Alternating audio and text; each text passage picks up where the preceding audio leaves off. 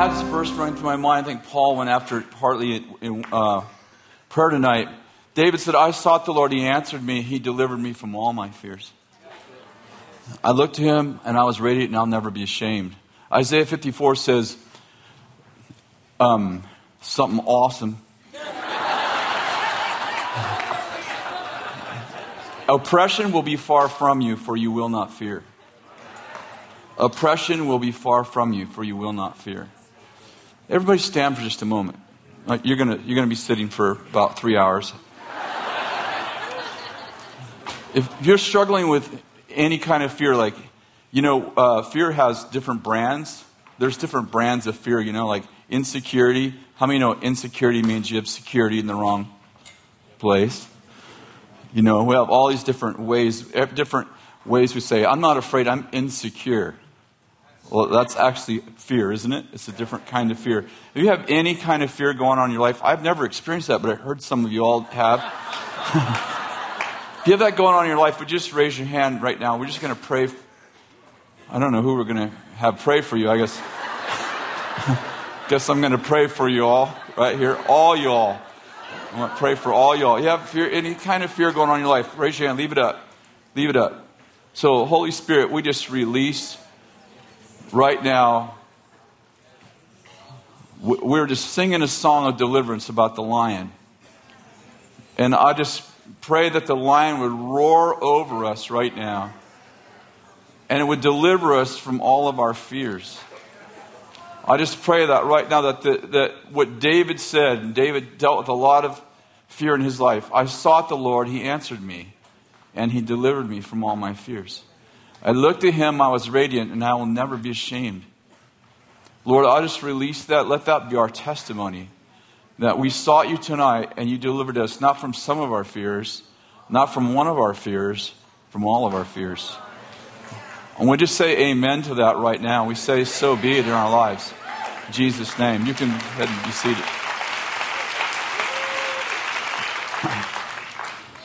Lots of good word right there already. How many of you are leftovers? You're leftover from the conference. Would you raise your hand? Awesome. Glad you're here. Did you guys have a good time?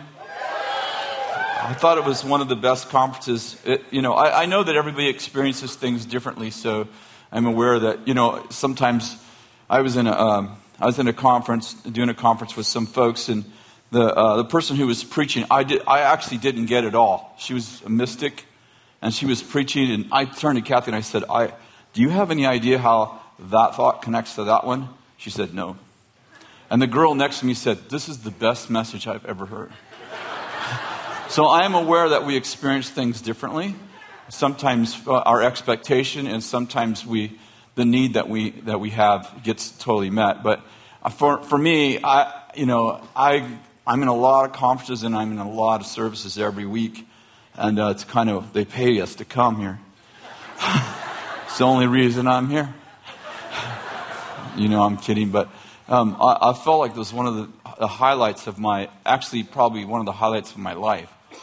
I really felt like, it may have just been for me, but I was just getting ministered to by every speaker, every session, the worship, everything. I felt God encounters. And did anyone else have a similar experience? Yeah, I really felt it was awesome. And especially when I was preaching, I felt that was the best. The other guys are all right too, though. Sean needs to work on his word of knowledge.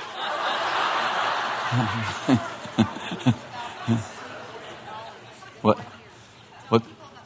Yeah, I don't know. So how many of you were not here? You disobeyed God. All right. So, Sean was calling people out by there. Does anybody here have this birth date? No, does this date mean anything to anybody? And your name is John, first and last name. And someone stands right up. And does this name mean anything? That's my wife. Does this mean anything? That's my 2 kids. Does this date mean anything to you? That's our anniversary. I'm not kidding. It was like that. I've heard people say that, and I've been in the room, and I'm like, that was a little exaggeration. I'm under-exaggerating. I'm not exaggerating at all, whatever you call that. But it was profound like that. He did that in 3 sessions. call people out like that. And I mean, the words of knowledge were awesome. It kind of says, hey, God knows me. He knows my address, where I live and all kinds. But, after that, I mean, people stood up, and of course, that's always encouraging, because it really does say, hey, God knows me. He knew where I was. But then he was giving some profound prophetic words over people about their destiny, and it was moving. And then Leif taught, and how many of you have never heard Leif speak before? Seriously, I'm not a big advertisement guy, but I would, I don't know if it's available on Bethel TV. I'm sure it will be. His 2 sessions that he taught in, they were over the top. They were amazing. And I hear 300 messages a year at least, and it was over the top amazing. And I actually heard both of those messages before, and I was sitting there like, I know what he's going to say next. But there was some kind, I guess it's what a grace, anointing, I don't know, we mix up those words like we act like we know what we're talking about. Whatever that was coming from his words was amazing. I was getting, when you've heard a message before and you're getting rocked, you're like, it isn't just the message. Because I know I've heard the message, but it rocked. And Jill up here got rocked, didn't you, Jill? Called Jill out. It was amazing.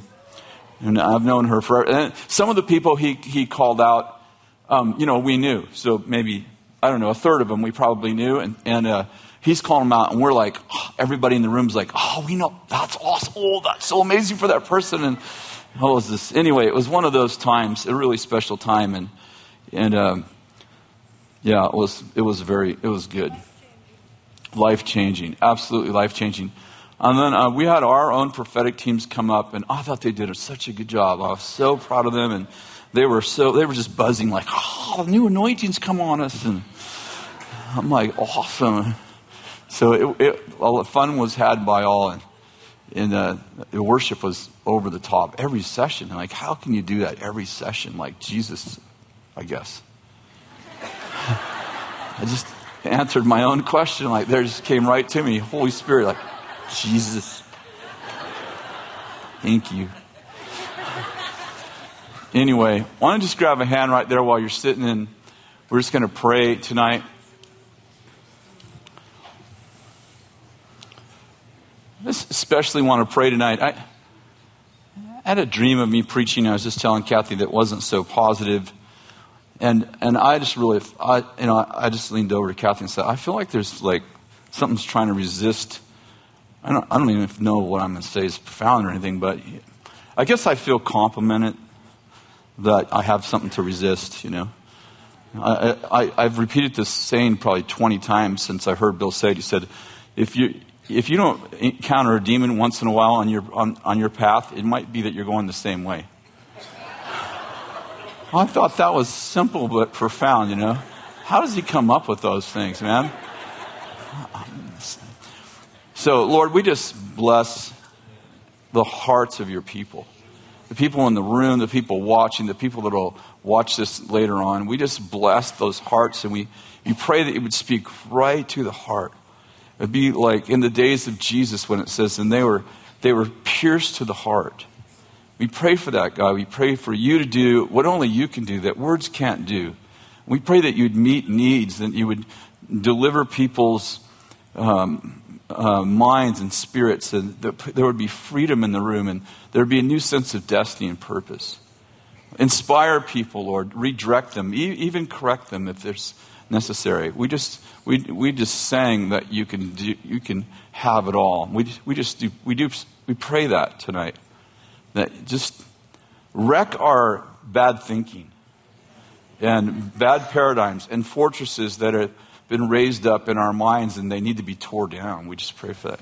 And build new things in us that are powerful and that can contain the Word of God. Amen. I want to talk about focused passion equals divine success. And a first part of this message, I've shared pieces of this before, but let me just kind of give you like a little bit of background of where I'm coming from. I really believe in the unity of the Spirit. How many know Ephesians chapter 4, Paul says, preserve the unity of the Spirit. First of all, let me just say this. He doesn't say preserve the unity of doctrine. He doesn't say create the unity of the Spirit. He says preserve it. And sometimes I think we make things a lot more complicated than they really are. I think it tends to make us feel more kind of smart when we, have this heavy revelation about things that are like really simple. But, think about this. I don't totally understand the spirit world. If I'm in this room, I can't be in that one. This is deep. Hope you got that. But Paul, when he writes to the Corinthians, who were polytheists, you know what polytheists are? It means they believed in multiple gods. And he's talking to them about the gifts of the Spirit. He says 8 times in about a paragraph and a half, there's one Spirit, one Lord, one God. And then he says, there's the gift of wisdom, but the same Spirit. The gift of the word of knowledge, but the same Spirit. And he goes on like that. 8 times he mentions one or same. And he's speaking to people, he's speaking to these people who came out of Greek mythology, and they thought that every different gift was a different spirit. And he's saying, no, listen, there's only one God, one Lord, one Spirit. And the dynamic, if you think about it, is a little bit complex. So it's easier in some ways to in this kind of finite world we live in, to think, okay, if you have the gift of wisdom, that would be a spirit, a gift of wisdom on you. And if I have the word of knowledge, that would be coming from a different spirit, because how would one spirit be in you and me at the same time? Like, that seems kind of complex. And so I want to say that I don't completely, you can experience things that you can't understand. How many of you understand your car really well? Okay, a few people in the room. I would say that I have pretty good understanding. I worked in the automotive field. But how many of you drive a car? Yeah, so you're experiencing things you don't understand. You put the key in the ignition, you'll turn the key, and you pay other people to fix things you don't understand. And what I'm getting at is that not to say, people say, oh, I can't, if I don't understand it, I don't believe it. I'm like, no, you drive things you don't understand and you believe in. I don't know how lots of things work. I have no idea how my computer works. I just use it, kind of. The tech people don't think I use it properly. I have an anti-tech anointing. But my point is that we can experience things that we don't understand. I can't tell you how it works, but I can tell you it works. And I don't know how this works exactly, but the Holy Spirit is this. There's only one Holy Spirit, as you know, and He's God, right? And He lives in you, and the same exact Holy Spirit lives in me. So this doesn't seem very complicated when he says preserve the unity of the Spirit, because if the same Holy Spirit's in you, not the same name, it's one Holy Spirit, I don't know how He works, like spirit world works, but we're all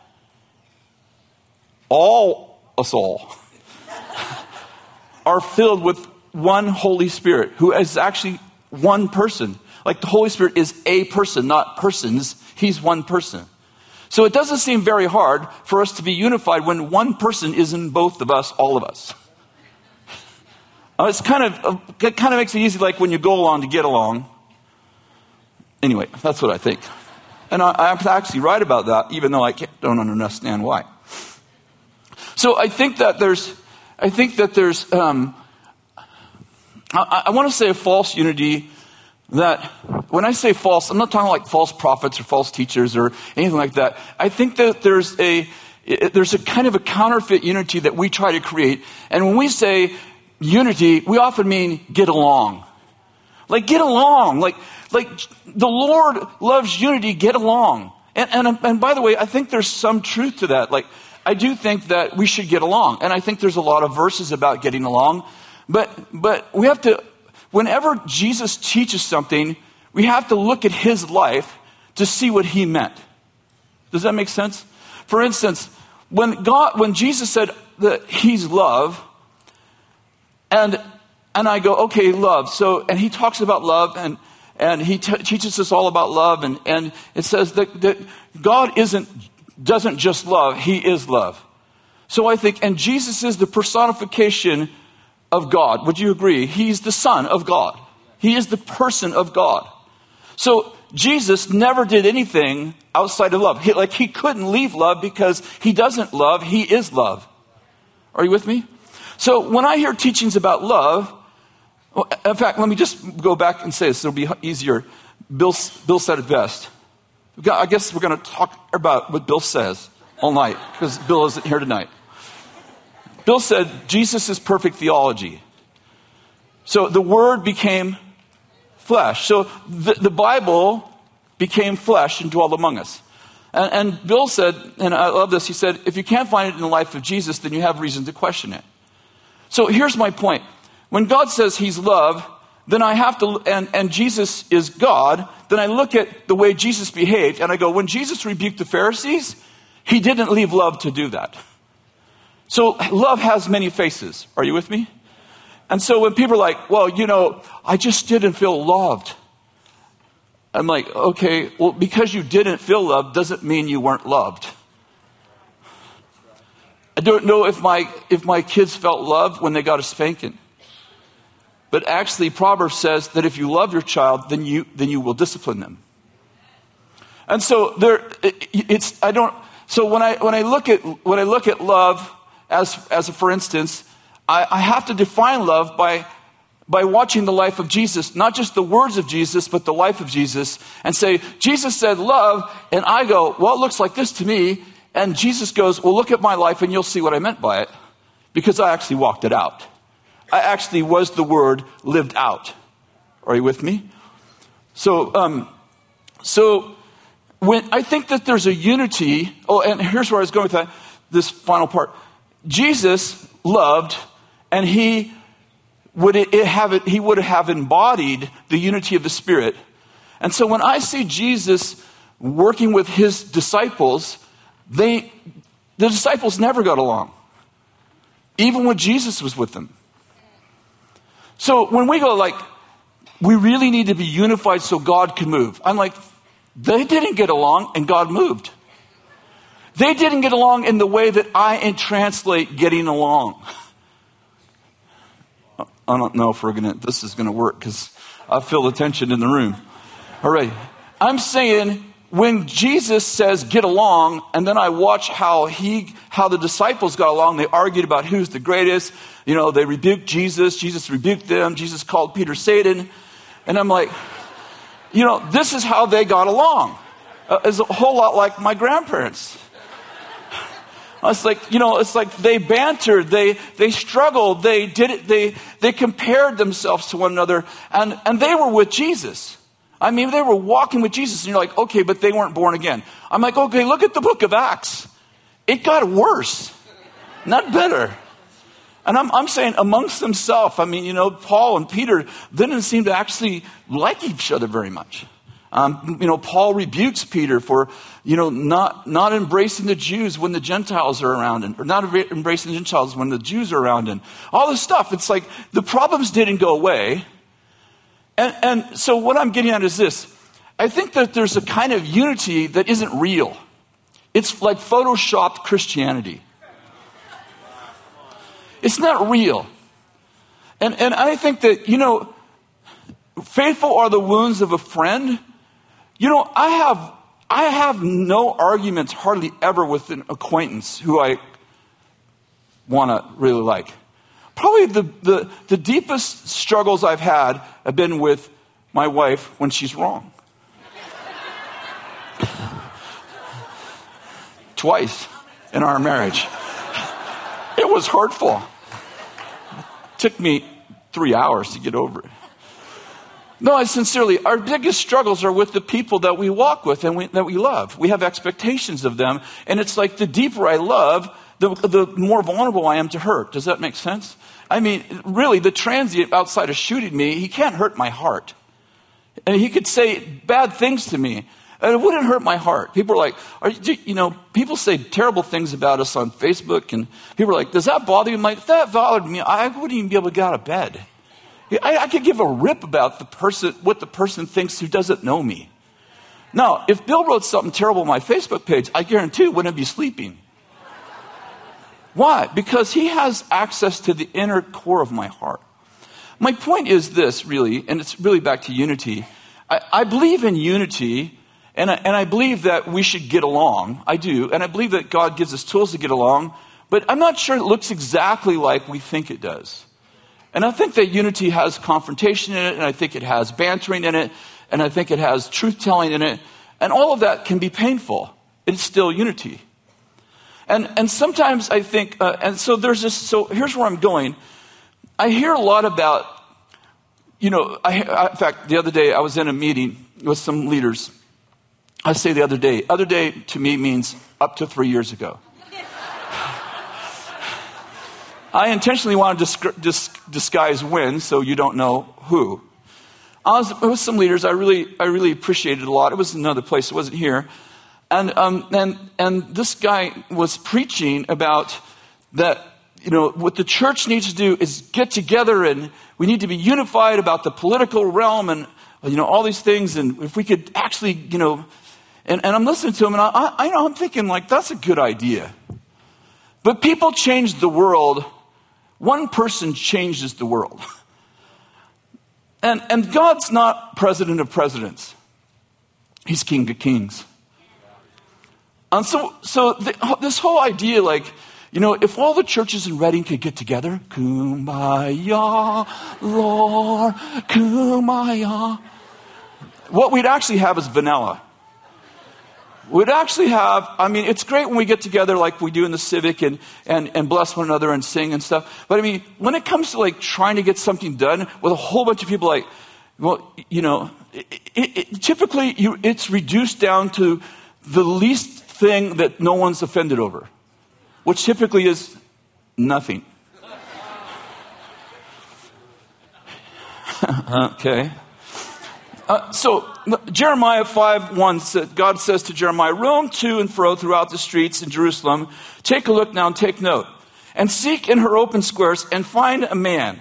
If there's one who does justice, who seeks truth, then I will pardon her. And God's not looking for a crowd. He's just looking for a person. He's like, find me somebody who actually walks in integrity, speaks truth, lives in justice. And if I see one person, I will move on their behalf, and it will change a nation. I will change a whole nation because I found somebody who believes in me and has integrity. This is the kingdom. This is the kingdom of America. This is the kingdom of God. This is the kingdom that we have citizenship for. We just got green cards for this world. There's a book called The Tipping Point. How many of you have read that book? It's been years since I read it. It's a great book. It's not a Christian book. I don't know if the guy's a Christian. He's not writing it to a Christian crowd. So if you need scriptures, then you're going to be struggling. On my Facebook page, people write all the time, can you give me a scripture for that? No, it's not in the Bible. I was making a joke.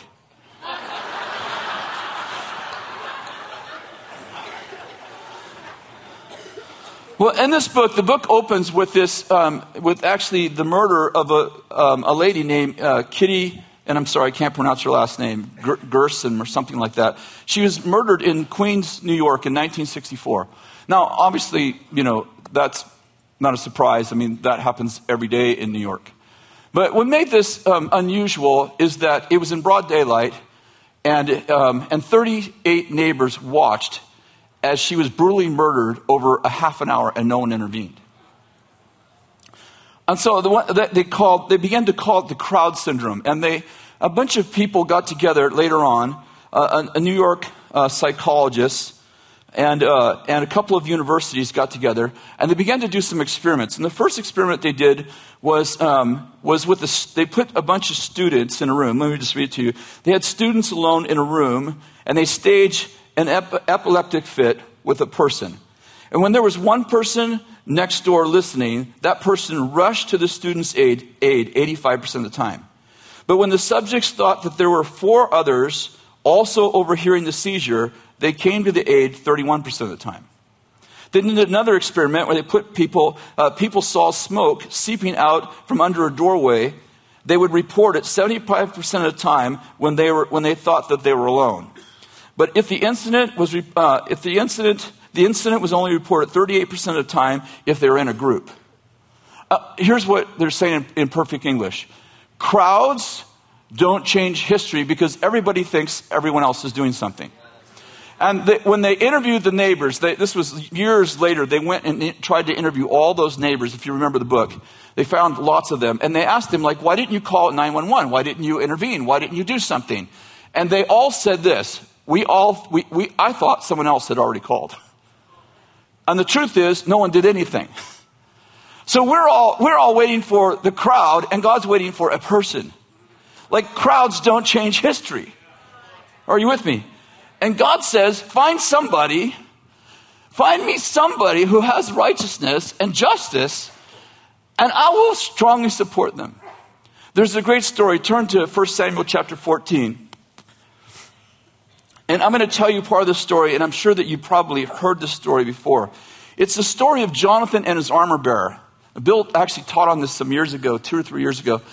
And it's the story of Jonathan and his armor bearer, and the Israelites are fighting their arch enemies, the Philistines, which they tend to fight all through the book of Samuel, 1st and 2nd Samuel. And they get to this place where the Israelites are stuck. Like, they're all afraid, and they're kind of like the days of David. They're just stuck, and they've been in this holding pattern for days and days and days because they're afraid, because the Philistine army outnumbers the Israeli army in this battle. And so for days, they kind of like, they're just immobile. They're just like, what should we do? And we're all going to die, and they can't get anybody to do anything. And Saul, the king of Israel at the time, is afraid himself. And one morning, Jonathan gets up early, and he says these famous words to his armor bearer. Can the Lord save by many, but not by few? And his armor bearer is the coolest guy in the world. He's not even named. This is a prince. Jonathan is Saul's son, so he's the prince of Israel. The armor bearer is not even named in the story. And the armor bearer says, do whatever's in your heart. Which is cool because Jonathan has the word that the armor bearer has to respond to, and he doesn't even have the word. He just trusts Jonathan. So Jonathan says, this is what we're going to do. We're going to go out to the Philistine army who's up on this mountain, and we're down in this valley, and we're going to call out to them. And if they say, wait for us, we're coming down, we're getting out of here. But if they say, come up to us, we know the Lord has given them into our hands. So now, you can imagine, there's a whole army. The Israelis are fear-struck and cannot mobilize their army because of the greatness of the Philistine army. And Jonathan says to his armor bearer, can the Lord save by many, but not by few? Then he has the stupidest plan. Have you ever noticed that in the Bible, in the Old Testament especially, like they always have these stupid plans? Like, there's ridiculous plans. Gideon, mighty warrior. Yes, you're going to go, take care of these people. You're going to win the battle. Okay. You got too many people. Have you noticed this? Like, gets them down to 300. And then God goes, okay, get jars and candles. This is a stupid plan, the 300 was bad, but it's getting worse. And what I want you to do is blow trumpets and break the jars with the candles in them. Oh, yeah. Here this little light of mine. At least they'll be able to see us before they shoot us. So Jonathan says to his armor bearer, okay, so here's what we're going to do. Here's the plan. We're going to call out from down here, and we're going to say, hey, you guys. And if they say, hey, come up here, we have something to say to you. He goes, the Lord has given them into our hands. Okay, so this is exactly what happens. So they call out, they're in the valley. Hey, you guys, what are you doing? Come up here. We have something to say to you.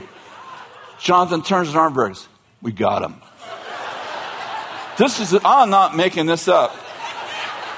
You can read it for yourself. I'm just doing it for the sake of time. And Jonathan says, we got him. Now, just so you know, the Bible describes that they are clawing their way up the side of a mountain. I mean, all the enemy has to do is like, whoop. And they're clawing up the upside of the mountain. You come out and Jonathan's like, when we get up there, you take them low, I'll take them high. They get to the top of the mountain, and the Bible doesn't actually say exactly what happens, except for they kill 20 of their key guys, and the whole army of whole Philistine army starts running from 2 guys. I saw this cartoon once, and it had this. There was 2 guys, and they were surrounded by this great army in this cartoon. And then one guy leans to the other guy and goes, "We got them. They're overconfident." You didn't hear that word. And so they climb up the mountain, and they immediately, like 2 guys, kill 20 guys, and the Philistine army takes off running. And it describes that they were in confusion, like they were confused. Like, of course you're confused. You got to be confused. You're running from 2 guys. And in the meanwhile, back at the ranch, the Israelite army wakes up, like it's morning. And they go, and Saul goes, somebody's missing. I don't know who it is. I want you to count each troop and tell me who's missing. So they count the troop and they go, oh, there's 2 guys missing, and it's in that troop, and it's your son Jonathan and his armor bearer. So they're like, okay. So they go out to the valley and climb up the mountain, and they see Jonathan, his armor bearer, chasing this army, who they've been terrified of. Immobile, not willing to do anything.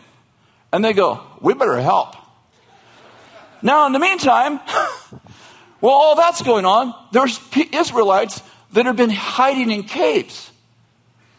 And they look out over the valley, and they see Jonathan and the armor bearer chasing his people, and they come out of the caves and they go, we better help too. Now, that's really good, but here's the best part. Then there's a whole bunch of people who thought they were going to lose, so they became traitors, and they joined the Philistine army. And when the Philistine army started running, they think, we better help the Israelites, because we're Israelites. And it says, and they defected, and they joined the Israelites also. And it says, and there was a great slaughter that day, and Israel wins this great battle. Is that a cool story or what? But here's the challenge. They didn't have the unity of the Spirit until somebody did something. That's where I'm going. My whole message is going to say it some other different ways. It's like, let's get the army together and develop a strategy. Listen, they did that, and what it ended up in is stagnation. They did nothing for 40 days. The same thing happened in 1 Samuel 17. You'll remember it. It's a few months later. They encounter the Philistine army in this valley in Ephes-Dammim, in this valley called Ephes-Dammim, and they're there for 39 days. On the 40th day, David is sent to bring sandwiches to his brothers. Do you remember that? And these guys are taunting, Goliath is taunting the armies of God for 39 days. And David shows up, and David goes, is there any reason why you guys are letting this happen? And his big brother, Eliab, says to him, go home, David, you stupid little kid. Well, go mind your sheep. And David's like, hey, I don't understand why we're letting that happen. Can somebody tell me why we're letting that happen?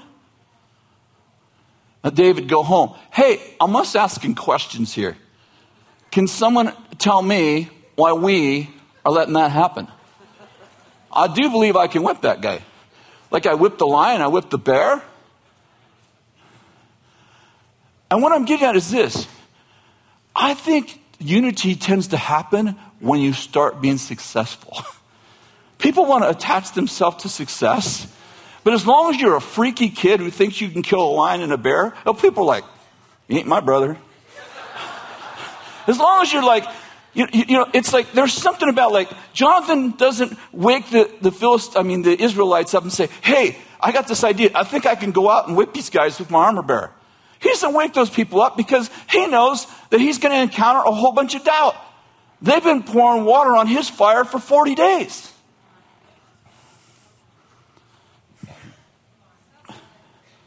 Thank you. Jonathan's courage inspired those who were hiding because they were afraid. When we obtain supernatural success, we come into alignment with our anointed assignment. And I want to say this. I think sometimes we have to narrow our focus to actually get success. We have to just part of the problem with some of you people, you're just too good at everything. You're just too good. Like you have too many choices. I don't know if you know this in marketing, but we had a retail store for years. We had 3 retail stores, auto parts stores, and we had chemicals and all those kind of things that you sell. And there's this. We went to this marketing strategy meeting one time. Spent a day in a kind of a teaching series for marketing, and we're talking about displays. They're teaching us how to display our merchandise. And this is what they said. If you have 3 different kinds of penetrating oil like WD-40, you'll sell like whatever. They had a percentage. If you have 20 brands, you think you're going to sell more? It actually is cut to 1/3 of the sales. When you give people more choices, they see so many choices, they do nothing.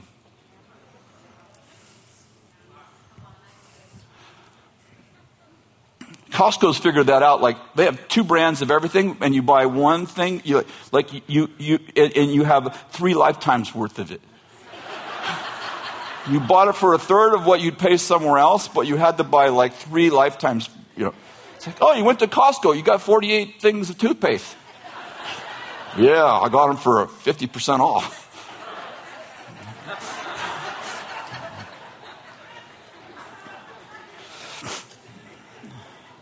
Sometimes we have to narrow our focus to fulfill our call, and sometimes the challenge in our life is we're just good at too many things. It's like, I don't know if I should do this, or what I should do that, or I should do this. And it's like, I'm good at baseball, football, basketball, track. I'm good at everything. It's like, and I'll just go out for everything. You'll probably be good at nothing. I'm not saying that's the greatest example, but it's like pick one thing or 2 and do it with all your might. And find somebody that agrees with you. In Matthew 18:19, Jesus said this, if 2 or 3 of you agree on earth, on the whole earth, you're going to find 2 people on the whole earth. Jesus knows. You find 2 or 3 agree on earth about anything. He didn't say in the church, he said on earth. All stinking earth. If you can find 3 people on the earth who agree with you, ask, and it shall be done for you by my Father who's in heaven. Jesus is like, that'll limit what they get done. And we're trying to find whole 1,000 people churches to get together and agree. And Jesus is like, yeah, that's a good plan. Why don't you try it? See if you can find 3 people in your friend circle.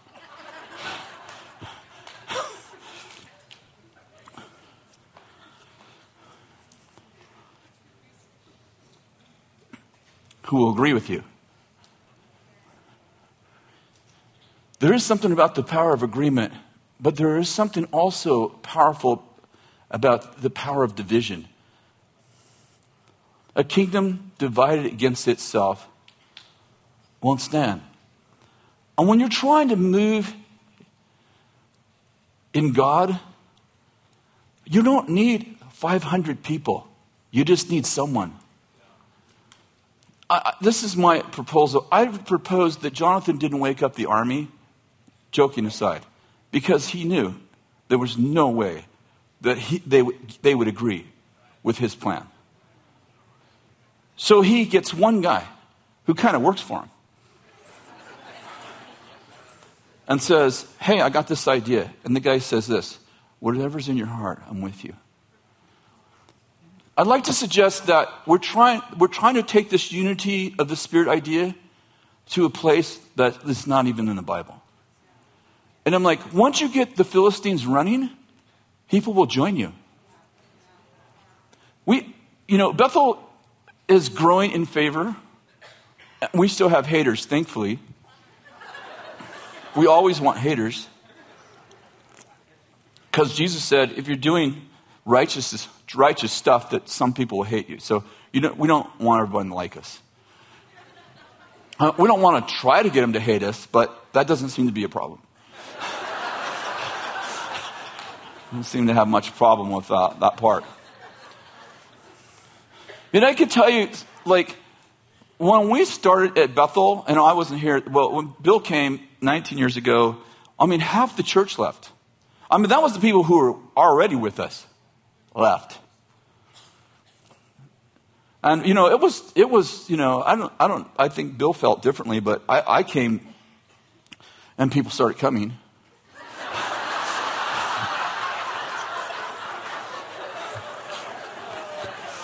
Every time he tells that story, I say, they stopped leaving when I got here. It's like, whatever. No, it was painful. I got here the month they went from 2 services to 1 service. And it was, it was sparse. And, and Bill was like, I don't know about Bill, He's got this relationship with Jesus. Like, if you don't stay really close to Bill, you'll think he's crazy. Because he's like, it's awesome in here. God's moving. I'm like, people moved. People moved like our people moved. And anyone who was here through that knows, like, we were not very liked. We were not liked in our city. We were not liked by the other churches. We were not liked by pretty much anybody, except for the other people who are doing this too.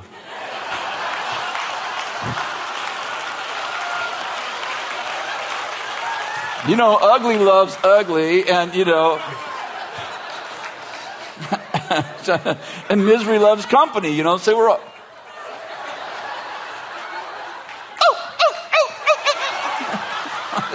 I actually don't blame people for not liking us, I was here and I didn't like us, Here's my friend John. Yeah, he's a banker. I don't know how long he's going to have that job, but he was a banker as of today.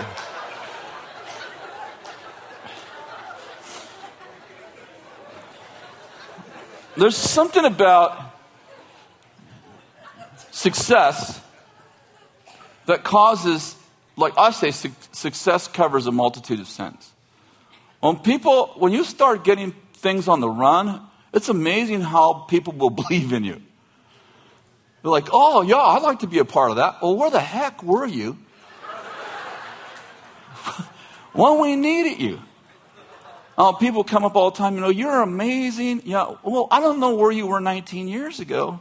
Well, not very many people were calling me amazing. They were calling me things that didn't start with an A, but wasn't amazing.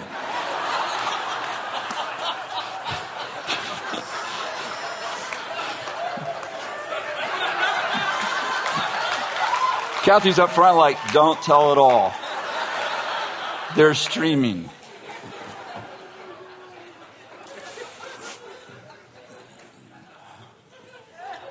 I met with a guy that's the head of a particular city some time ago.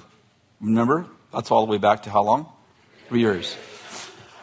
And the Lord gave me this prophetic word for this man. So I had never met him before, and very, very intelligent man. And so just through some circumstances that I really want to hide his identity, and I'm going to change some of the facts so we won't know who it is. But the story is absolutely true. We never met each other before, and he doesn't know anything about prophetic, much less prophets. And one of his relatives said, well, you need to meet this prophet. He's got a word for you. He's like, prophets? There's prophets. Okay. Because he reads his Bible, but he's never had any charismatic experience. So he's like, prophets, they're still alive today? And his acquaintance, one of his relatives said, yeah, this guy would like to talk to you. So I sit down with him, and over a period of 2 hours, he lays out this whole plan that he has for his city. And it's actually a really great plan. He's super smart, strategic thinker, built businesses. And so when he gets all done laying out this plan, actually he probably laid out the plan for about an hour. We were together for a couple, but he laid out this plan for about an hour. I'm just sitting there thinking. So about what he's saying, and when he gets all done, and he says, so you a prophet or something, right? Kind of nervously. I said, well, yeah, I guess. He said, well, would that mean like you have something to say to me that God told you? I mean, he's just like do you have something to say to me that God told you? I said, yes, I do, sir. He said, what is it? I said, well, first of all, God says your strategy is not from him, and you need to scrap the whole thing, which he spent 1.5 years building with a whole group of people. And I said, and God says, this is what you're called to do. And I gave him this whole thing that the Lord gave me about his assignment and what he was anointed to do. And he had like these 5 things he was supposed to do. And one of them had to do with these moral issues. He said, I really have this passion for this moral issue. This is during his presentation. So anyway, when he said, what do you have to say? I said, God says none of that's his plan. It's all a good plan, but that's not your assignment. And that thing that you're really passionate about, God says he's going to raise up someone 10 years from now to take care of that moral issue. But if you go after it, you have no power to change it, and it will be a distraction, and it's going to take 50 years to change, and a man's going to start in 10 years from now, and it won't be you. So it's awesome that you want to stop that, but that's not your assignment. And so I talked to him. I laid out this whole thing that the Lord had given me, which was a little bit like, the pots. It was like, it wasn't a good plan at all. It was just God. When I got all done, he looked at me. Now remember, this he doesn't know what a prophet is or anything. He looked at me and he said, that's the Lord. And tomorrow I will call his 12 friends who he'd built the plan with and tell them they're all canceled, they're all off the team. And we will start this new plan.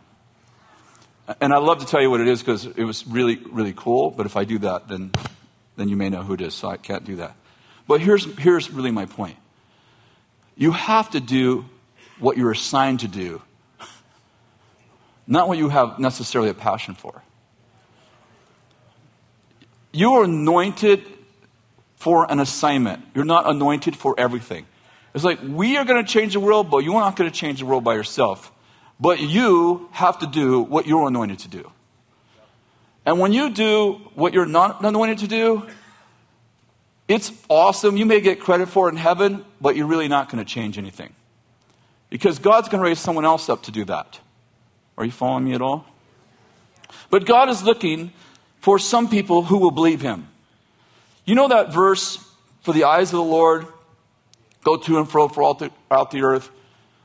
Let me just read it to you. For the eyes of the Lord move to and fro throughout the earth, that he may strongly support those whose heart is completely his. Do you know that verse? Do you know what the context is? The context is King Asa. And Asa he's king of Judah. And the Israelis, 11 tribes, decide that they don't like King Asa, and they're going to come in and destroy Judah, and the king's going to take Judah for himself and rule all 12 tribes. And Asa, who's known the Lord since he was a boy, instead of calling out to the Lord, the king of Israel has an alignment with this Gentile king, and that's where he's getting all his troops and all of his power So King Asa goes to the king, the Gentile king, and says, hey, why don't you make a deal with me? I'll give you more money than he gives you, and you stand with me instead of with him. I'll pay you more. He's like, these guys, Gentiles, are like mercenaries. So that Gentile nation changes sides and agrees with Asa so that Israel can't come in.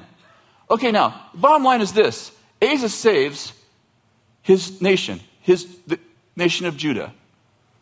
He wins. And the king of Israel tears down all of this whole fortress he's building where he's going to attack Judah. He tears the fortress down and he goes away with his tail between his legs because the mercenaries that he's going to use are now with Asa. It seems like a good plan, right? And God comes to him and sends a prophet to him and says to Asa, do you not remember that I parted the sea and the Israelites went through on dry land? Do you remember that? Do you remember? And he begins to recount all the miracles that Asa knows about and the ones that he's done in Asa's life. And he says to Asa, you are not going to have a permanent victory because you called on the hand of man to save you instead of me. And that's the context of, and the eyes of the Lord go to and fro, looking for someone's heart who's wholly his, that he might strongly support him. Asa, I have strongly supported you your whole life. And yet you've turned away, and now you're trusting the hand of man. And the context is a correction to Asa, because he's turned away from trusting God, who he's trusted since his boyhood, and he's turned to the Gentiles. He got success on the outside, but God says you are lost on the inside. So you can't conquer what you refuse to confront. And Asa refuses to confront the Israelites because he's outnumbered. And God says, if you would have just called on me, do you remember all the other miracles I did in your life? You remember how you were outnumbered? Do you remember how the Israelites were outnumbered? Do you remember the Red Sea? Do you remember the river, the Jordan River? Do you remember all of that? They were all outnumbered. And yet, I came through. And you saw me come through in your life. And you chose to do what the Israeli king did and call on the Gentiles to help them instead of calling me. You refuse to confront, and therefore you didn't conquer.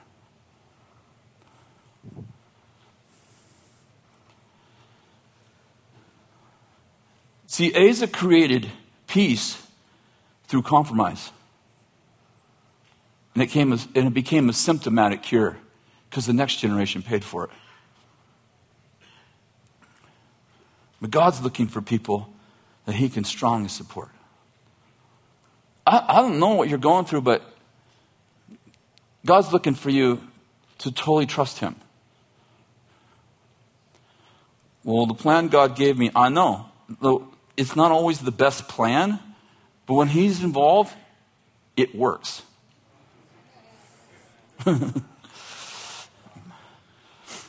In Acts 1:14 it says, and all these with one mind were continually devoting themselves to prayer. Acts 2:46, and day by day, continuing with one mind in the temple, they were breaking bread from house to house, and they're taking their meals together. I said this the other day. The word one mind means, in Greek means one mind, focused passion.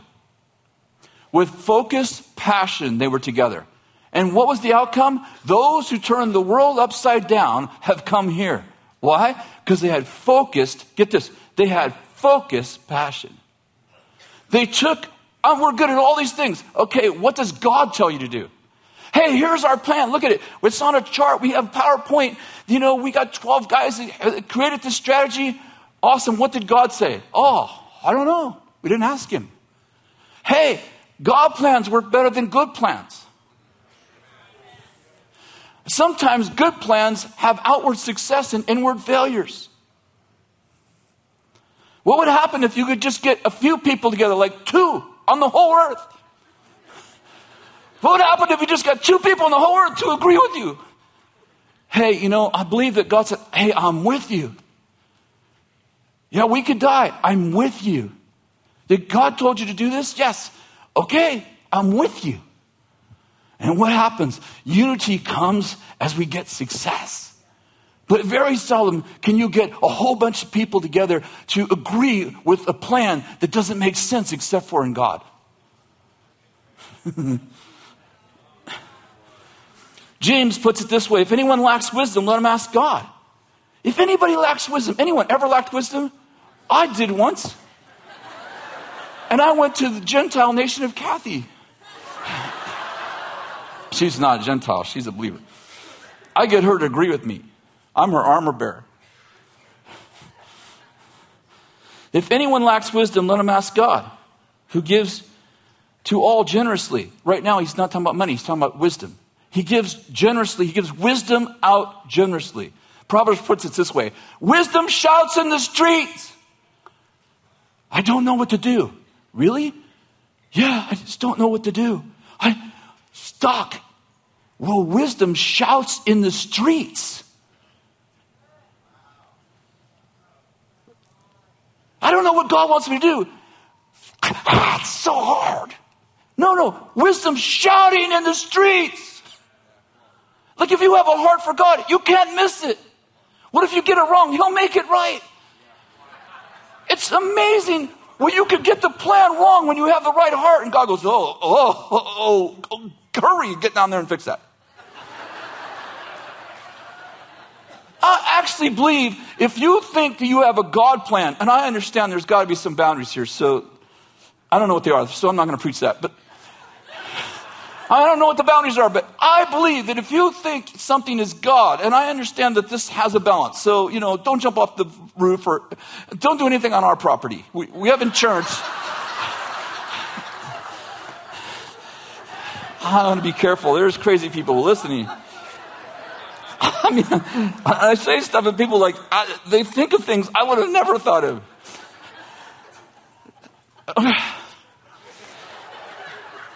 I'm going to tone it down because I can see we just have too many crazy people watching us.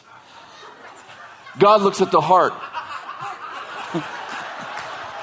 He looks at the heart. And if you don't get the plan exactly right, but you're humble and you're teachable, it's amazing how God can intervene and make the wrong plan turn out right. I did that good. I love this verse in Samuel. It says, and God was with Samuel, the prophet, and let none of his, small h, words fall to the ground. And God was with Samuel and let none of his words fall to the ground. I don't mean prophesy whatever you want. I just mean Samuel loved God. God loved Samuel. And I think there's just times when Samuel listen to the Bible and say this. This is my recollection. This is how I see it. Maybe there was times where Samuel didn't get it quite right and God's like, just take care of that. He's my friend. If you have the right heart, it's amazing what you can do and get away with it and God will fix that. And you're all laughing, but I bet you got it wrong more than you think. And God blessed it anyway, and it wasn't because you had your own selfish plan, I'm not going to listen to God. It was because you thought you were doing the right thing. And I can tell you right now, when I was a young believer, and even probably now, when I was a young believer, I did all kinds of stupid things that went well. Like when you were first saved, you do stupid things. I look back, I'm like, oh my goodness. And God blessed every one of them. And I was going to teach those things in school, and God's like, no. I blessed them because you were dumb. Not because you were right. God, don't repeat that. You didn't do it right. I just blessed it. How many of you had the same experience as a young believer? I know. Some of you are like, oh, be careful. I understand. But listen to this. If anyone lacks wisdom, let him ask God, who gives to all generously without reproach. He doesn't get mad about it. But he must ask in faith without any doubting. For the one who doubts is like the surf of the sea, driven and tossed by the wind. For that man ought to not expect that he would receive anything from the Lord, being double-minded and unstable in all his ways. I don't have wisdom. Did you ask? Because it's shouting. Yes, I'm asking. Okay, are you thinking, well, I'll try some of God and I'll try some of this? Then you're double-minded. Now you can't expect to get wisdom, not because it isn't shouting, but because you're deaf.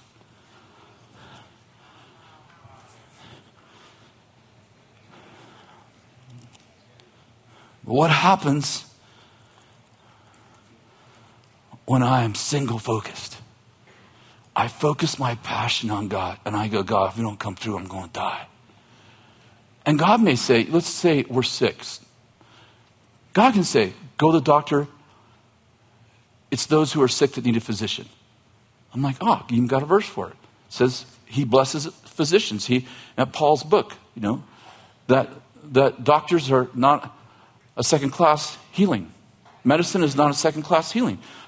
God's not opposed to medicine. He's the one who said, if the sick need a physician. How many of you know the story of the Samaritan was not about a miracle. It was about passion for the broken. And he didn't pray for the guy and get a miracle. He put him in the inn, and the guy took care of him till he got well. So how many understand? It's not like you have a preconceived, well, if I ask God, he's going to tell me this. No, you don't know what he's going to tell you until he shouts from the streets. But if you don't trust him, when you're going to be double-minded. How many have been double-minded? I have. And you know what happens when you get double-minded? Everybody raised their hand. And the ones who didn't, you were deceived and double-minded. You know what happens when you're double-minded? So do I. You get stuck. You don't know what to do. And that's somewhere like, I don't know what to do. I don't know what to do. I've been praying for months. It's not that hard. He's shouting from the streets. What's the problem if I can't figure it out? I'm double-minded, and I can't expect to get anything from him. What do I have to do? Listen, of course I need wisdom, but I get it by agreeing with God. And I'll find someone on the earth to agree with me. Somebody. Like there's 7.2 billion people on the earth.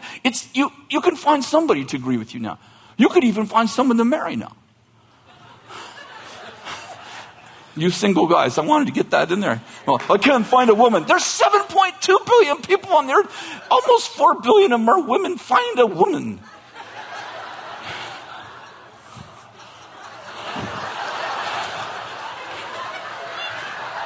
I can't find anybody.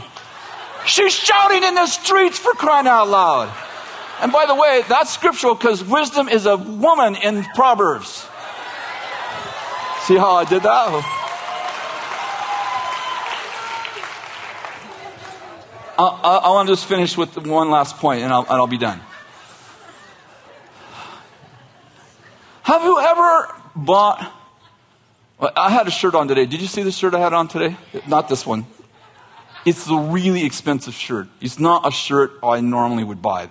I wouldn't pay that much money for a shirt. But I went in this store in an airport, and because they were hanging out, and it was like the most beautiful shirt I've ever seen. I know, you don't have to agree. I understand that. Everybody's got different tastes, but I'm like, and Kathy didn't think it was that nice, but I'm like, oh, it's a beautiful shirt. It was on this mannequin. It was awesome. They didn't have my size. It was a lot of money. They didn't have my size, which Kathy's like, good, they didn't have a size. I went another place about 3 months later. They had the same shirt, another place. Didn't have my size. I thought about getting a smaller size, but it was really tight. I'm like, does that look good? Maybe when you're 18, but not right now.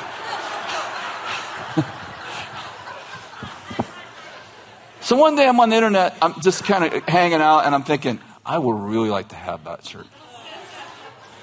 I said to Kathy, I would really like, she said, hey, if you want to buy that shirt, just buy it, You travel all over. If you want that shirt, just buy it. Really? You don't care if I spend that much? No. You really like that shirt. You've been bugging me. She's like, just buy it. So I bought it. It's really beautiful. It doesn't look like it did on the mannequin. To be totally honest, I wear that shirt because I made such a big deal about buying it that I think it's beautiful, but it doesn't actually look good on me. But I'm going to wear that shirt until I get as many money out of it. But have you ever bought something that looked beautiful on the mannequin? and you get it home and it don't look good on you? How many have ever done that before? Have you ever like put it on and this happens to me. I have a whole bunch, especially shirts. Like I probably have, I don't even want to tell you how many. Like I go in a men's store and I look at it on the mannequin. I'm like, that's awesome. And I put it on and some reason I still have the mannequin picture in my mind when I'm looking in the mirror. This is a true story. I get it home. I wear it the first time. I look in my mirror and it's like, there's something wrong with my mirror. I can tell you. And this is what I do. If I find a shirt I like, I buy it in every color. So if you look at my closet, right, do I? If they have it in 8 colors, I buy it in 8 colors. Normally. So I got 8 of them. I'll put it on. I'm like, makes me look heavy. But I wear them because I thought like I looked like the mannequin. And after about 3 months, that vision leaves. And I'll see my shirt for what it really looks like on me.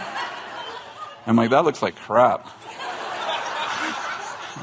I gave 50 shirts away a month ago. And I gave about 75 away 6 months before that. These are all shirts that looked awesome on the mannequin. They just didn't fit my shape very well. You know, in Asia, and I'm almost done, we went to Asia, we went to Taiwan, and we went to this really fancy mall, and we were eating in a nice restaurant, and it happened to be in a mall. So we're in the mall, and I'm walking through the mall, and there's all these, there's different stores, but there's all these women's stores with, windows. What do you call them? Showroom windows, right? And there's mannequins in all the windows. You know that every single mannequin in that huge, and I know that this is true because I got lost in there trying to find a bathroom, so I walked almost the whole mall. Every single mannequin in every window, in every store for a woman was a white woman, not an Asian. Everyone. And I'm like, now one of these people have an identity crisis. They'll put that stuff on, they think they're going to look like a white woman. They're not going to look like a white woman because they're Asian. And what are they saying to Asian women? White women are beautiful. You can put this on and look like one of them. But when you get it home, it ain't you. And here's my point. And here's my final point where I'm landing. You got to wear your armor. You got to wear your stuff. You have an assignment. You come into alignment with your assignment. You put on your mantle. You wear your mantle. And you do what you're supposed to do. And don't worry about Joe looks better in the expensive shirt you wanted. Just do your thing, not your thing. Do God's thing that He's called you to do. And don't worry that it's this little corner of the world and Johnny's doing that big thing over there because you know what? It's just you and your armor bearer. That's awesome. And people are like, they talk to us and they're like, well, you guys have a church of 7,000. You guys must be amazing. You mean how many people come to church on a weekend impresses you? I mean, Justin Bieber has a few extra people on weekends too. And I love Justin, by the way. I'm just saying, drawing crowds. I mean, seriously, like you're impressed by how many people. I'm impressed with Jonathan and Armor Bearer. I'm impressed by people that don't have much and they do crazy stuff. You got a church of 50, change the world. What's the problem? Well, if we had your resources, we didn't have our resources. We came from Weaverville. I mean, just say that 5 times quickly. Weaverville. That's where we came from. When I was in business, people say, where are you from? I'm from Trinity County. What part? Weaverville.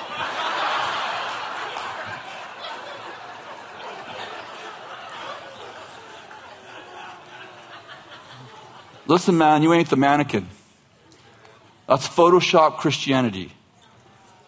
I'm just being real with you. It's like that all, everybody's perfect, everybody, and we all wear the same things. It looks like the clone zone. Like, just scrap that stuff. I love 1 Samuel 17 when David wants to go after Goliath and he finally convinces the King Saul that he, I don't actually, this is my own opinion. Bible doesn't say this. I don't think he actually convinces Saul that he can kill a giant. I just think he probably feels like, well, maybe the giant will eat David and then he'll be like satisfied for a few days. But you know the story. Saul says to him, all right, you want to go? Go. But put on my armor. You remember this? He puts on an armor, and what does he say? In different Bibles, he says different things. But he basically says, I can't wear this stuff. I haven't fought in this stuff. I don't know how to fight in this stuff. You know, my Bible says he hadn't tested them. He puts it on. He's like, I'm not going to go out in the first battle and use this stuff that I've never used before. I'm good with this. I've been practicing with this. I'm going to get me 5 smooth stones. Hit me, kill me, that giant. I'm sure the king's like, oh man, this is one zealous kid. You know, we're going to have a nice funeral for this kid. You know, it don't matter that your ways aren't conventional. If God has you practicing with rocks and you kill bears with them, you probably work on a giant.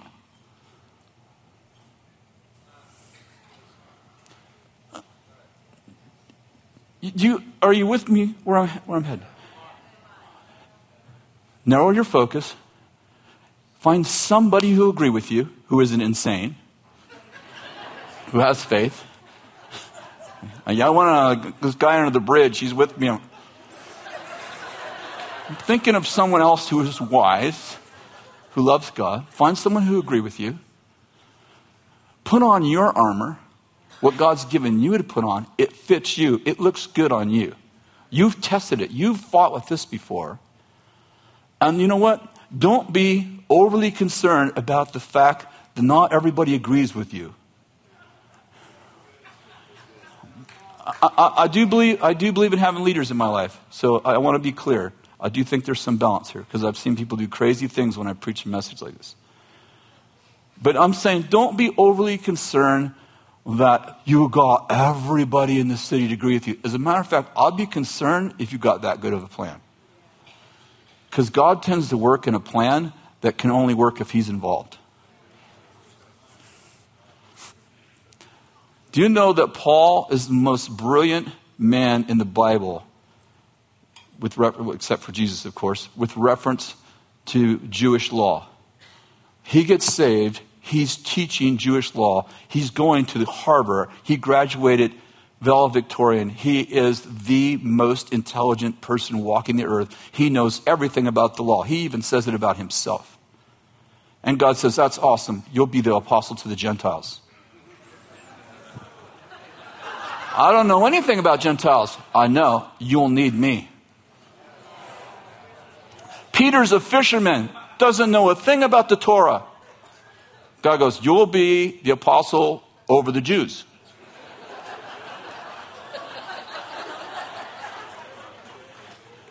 If your plan is really good, it's probably not God. Not unless you got it in a vision or something way. If your plan doesn't need God, I doubt it's God. Because God's plans always need God. Right? Like, you all excited because you come out of the prayer meeting, you're like, I got this plan. And your friend goes, you got the right plan. Your friends are like, oh, that makes perfect sense. You're like, you probably got the wrong plan. See, the armor bearer doesn't go, great plan. He goes, I'm with you. That's a stupid plan, but I'm with you. Stand, I want to pray for y'all. You're going to need prayer after this.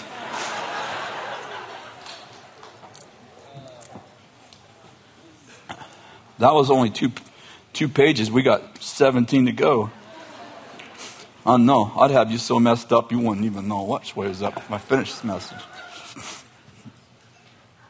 How many of you need wisdom? No, okay, put your hand down. Wait, let me say it differently. I created only one answer.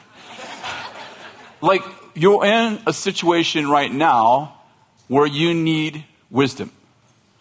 A lot of people. This was a really good word I gave you. This is a good word.